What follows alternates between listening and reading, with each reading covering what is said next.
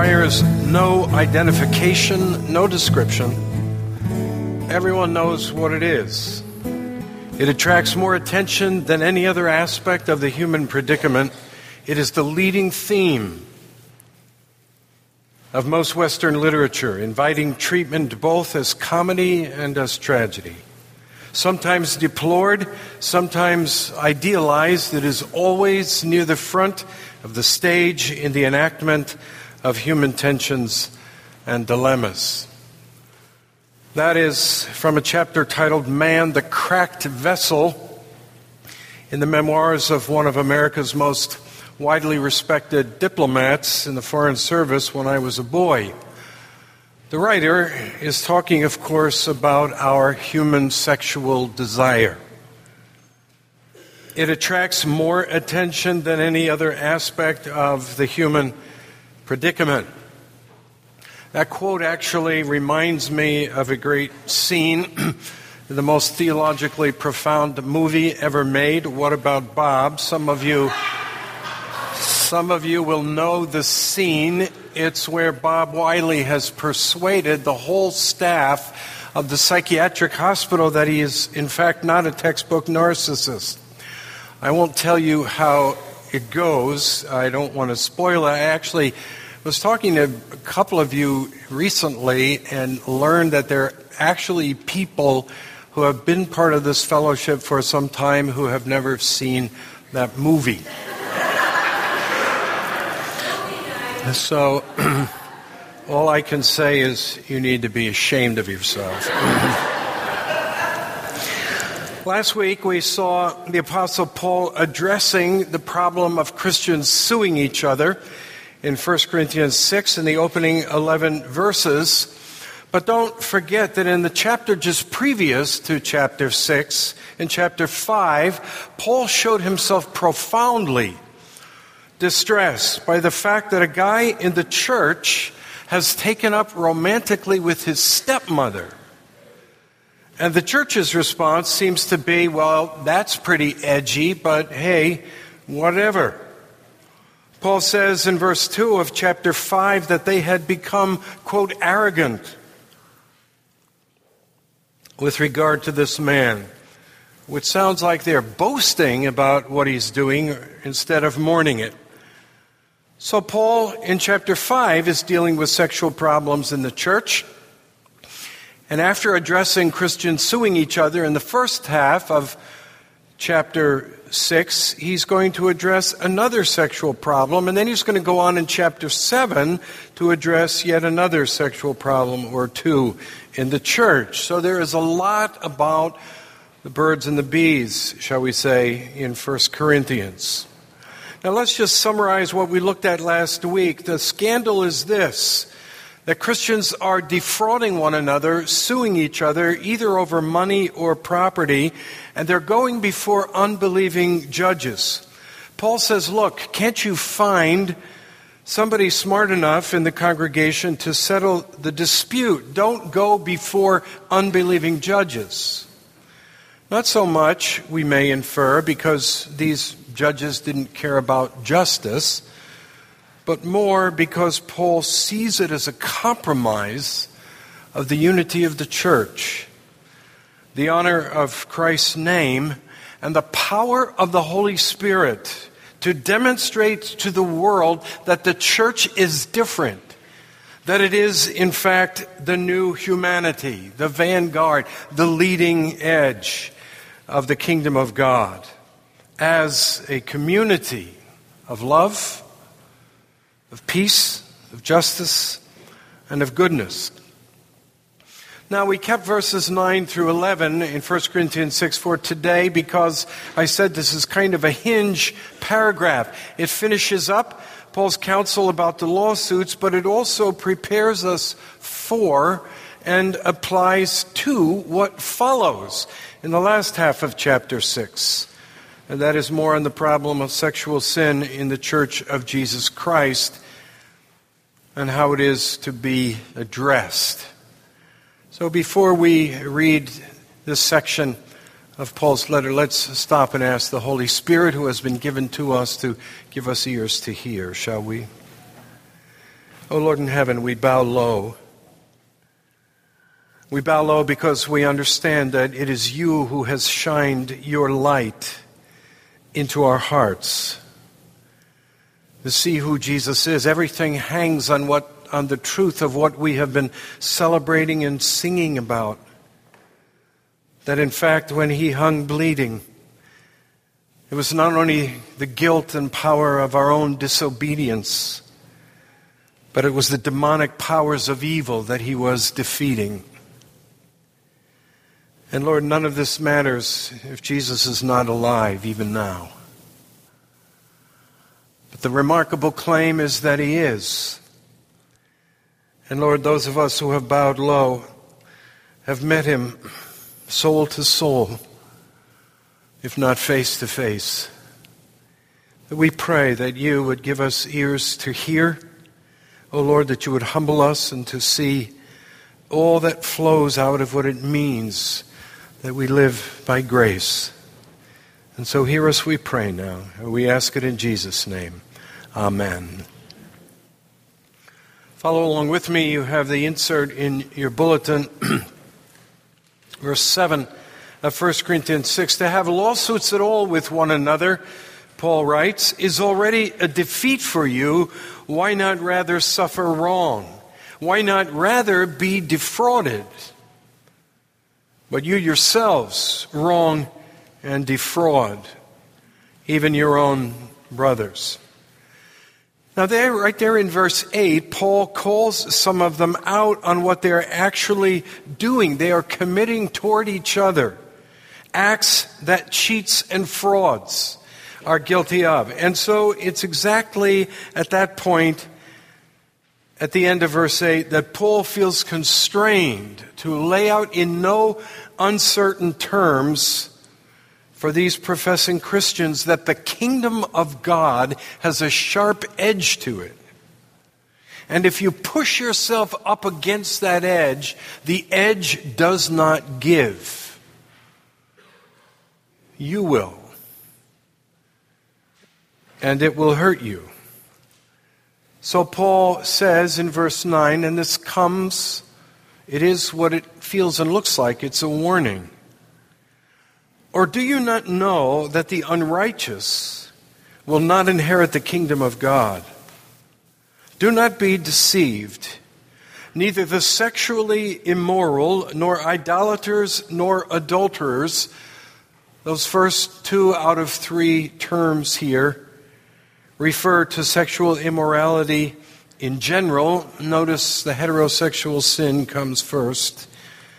Nor men who practice homosexuality, nor thieves, nor the greedy, nor drunkards, nor revilers, nor swindlers will inherit the kingdom of God. And such were some of you. But you were washed. You were sanctified. You were justified in the name of the Lord Jesus Christ and by the Spirit of our God. It's interesting that in the original language here, that first but is actually repeated 3 times. But you were washed. But you were sanctified. But you were justified in the name of the Lord Jesus Christ and by the Spirit of our God. I want to stop there so that we can see clearly and reflect a little bit on what Paul is doing. He is warning these Christians that they can't live this way. That is, to have a little cubbyhole in their life. That's where Jesus goes. And then there's the rest of their life where they're doing what they please and just living like everybody else is in terms of how they treat God and secondly, how they treat other people. Paul's point in all this is to warn the saints, not only the person here who has wronged his brother in the church, but the whole community, that if they persist in the same evils as the unrighteous characteristically do, they are in the same danger of not inheriting the kingdom. The warning is real. The unrighteous person will not inherit the kingdom. That, first of all, applies to the unsaved. Now, who are the unrighteous in the Scriptures? They're not only people who willfully and sometimes proudly and self-confidently do things that are contrary to the law of God. The unrighteous can be full of spiritual pride and have a spotless record, at least on the outside. The righteous, on the other hand, in the Scriptures, are not those who have their life together, are not those who have all parts of their lives together. They are, in fact, those who know they are a wreck and need Christ in their lives and have run to Him, despairing of their own goodness and turning to Christ. By persisting in the same behavior as those who are already destined for judgment, these professing Christians are placing themselves in the very real danger of that same judgment. If that were not the case, then the warning is no warning at all. Now, that was spoken by one of the most astute students of 1 Corinthians. Well, the warning here is for us, friends, and we are to take it seriously. Now, careful here. Because it's easy for us to be tyrannized by a warning like this and twisting it. The fear can rise within our hearts. Okay, so if I just mess up once, God's going to boot me out the door? Is that what we're talking about here? Am I supposed to live with a kind of constant paranoia? Anxiety-ridden?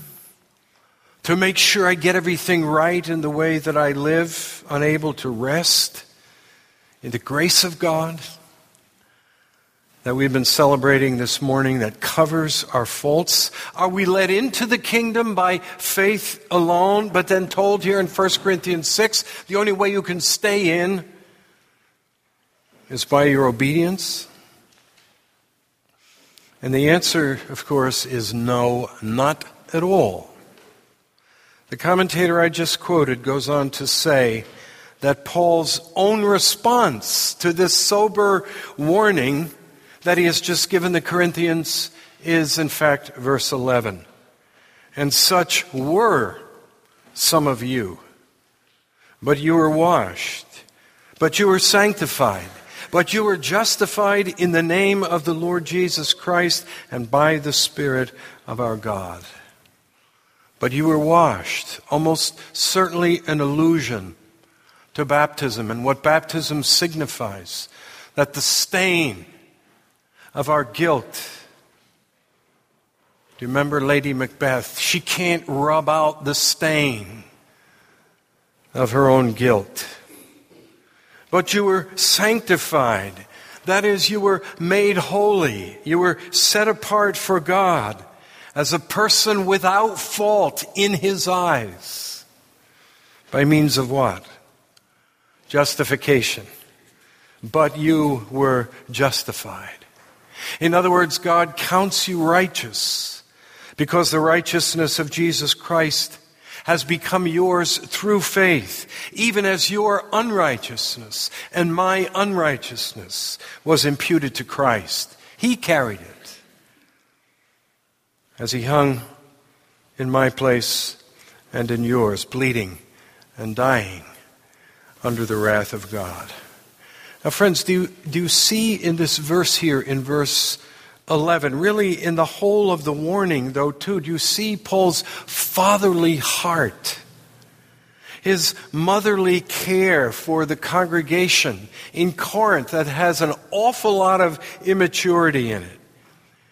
He cannot bring himself to leave the warning stand on the sharp note it sounded. So he says, in effect, in verse 11, I know that such is not who you are. No, I know this. You have met Christ, and He changed you. I saw it with my own eyes. when he was with them for 18 months. Your life became different. Not all at once. And you didn't become perfect. Your sexual desire didn't shrivel up and die, but you changed by turning away from those things that you knew displeased your Lord and your God. That's who you are. That's who you have been, Paul is saying. So come back to it and hold on to it, lest you forfeit it. Now look at the list in verses 9 and 10. 3 out of the first 4 sins mentioned are sexual in nature. Do not be deceived. Neither the sexually immoral, nor idolaters, nor adulterers, nor men who practice homosexuality, nor thieves, nor the greedy, nor drunkards, nor revilers, nor swindlers will inherit the kingdom of God. It is true, friends, that faith in the work of another, in Jesus Christ, that alone saves a person. But what happens? In contemplating the cross and turning in repentance and trust toward Christ, what happens? I find myself encountering the love of God, the love that He has for me. And that love then moves me to love God back. Listen to this. When heterosexual marriage is rediscovered for the unique creation it is, then it is morally impossible not to criticize other sexual arrangements which pretend to equal it and always, in the process, debase it. For instance, same-sex unions, as they are called, often with the best intentions, make a travesty of heterosexual marriage when they too claim to be a union of one with another. And then comes a question, an other? As if the otherness of the two partners had nothing to do with their being bodily other each to each. As if giving oneself to the other, say with love, eliminated the importance of each being sexually opposite. The fact is, that is precisely how opposites come into their own as heterosexuals, namely as each one's other. As if the alternative to being one with an other, when that is too forbidding or unattractive or inaccessible, is to be one with a same. That is, a man with a man, a woman with a woman. In fact, the more consistent, even more natural alternative is just being one. Celibately single, and in that way, whole. It's a remarkable statement made more than 30 years ago by a Lutheran theologian here in St. Louis. There's a little nun, Sister Wendy Beckett. She wrote a little set of meditations on love. And she wrote this about Narcissus. If you know your Greek mythology, you'll know that Narcissus was a young man. And he sees his image in a pool. And he is drawn to it. He is attracted by it. And he dies there from starvation because he fell in love with himself. And Sister Wendy Beckett wrote this: love can be misdirected. If we choose, we can fix our hearts unavailingly. Narcissus fell in love with himself.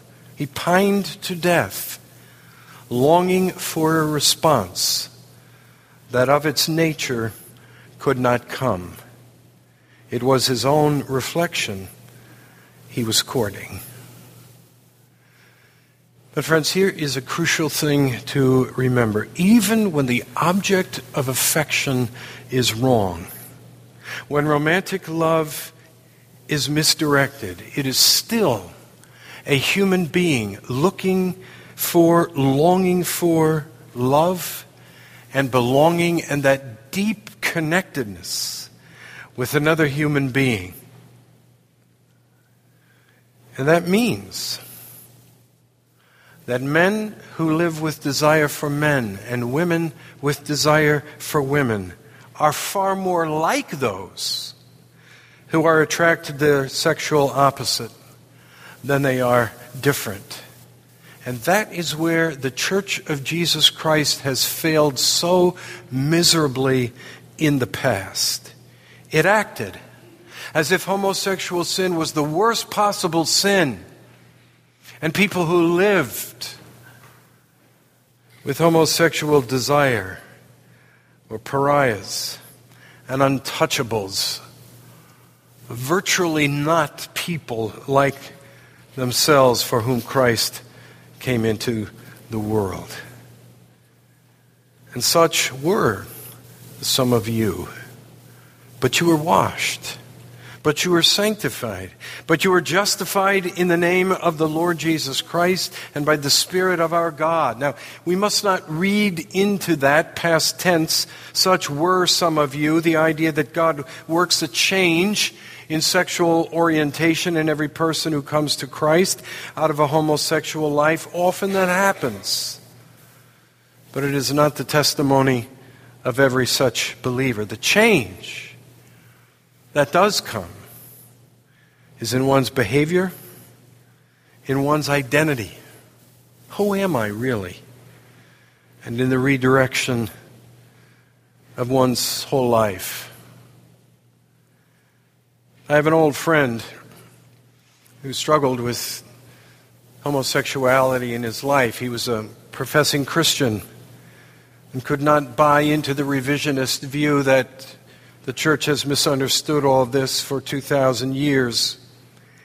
And he was in a church that was wavering on this, and he wrote to the elders of the church. And this is what he said. It was because of this biblical orthodox position. In other words, that the truths of God's Word hold supremacy over our cultural and experiential battles.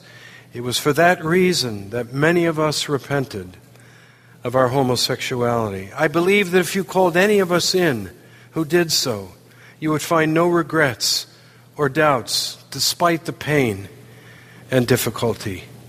We would never look back to exchange the Lord's yoke for the old one. Repentance does not deny or negate struggle, not with respect to any other sin either. But why would any church who through God's word pulled so many out of Egypt and over the years sent them on into Canaan, now consider going back to Egypt? The gods of Egypt still tempt, but most of us who stand in the green pastures of Canaan, because the Lord through His church delivered us there, would laugh at the suggestion of returning to the place of misery, of slavery. It was a very moving statement. But such were some of you. But you were washed. But you were sanctified.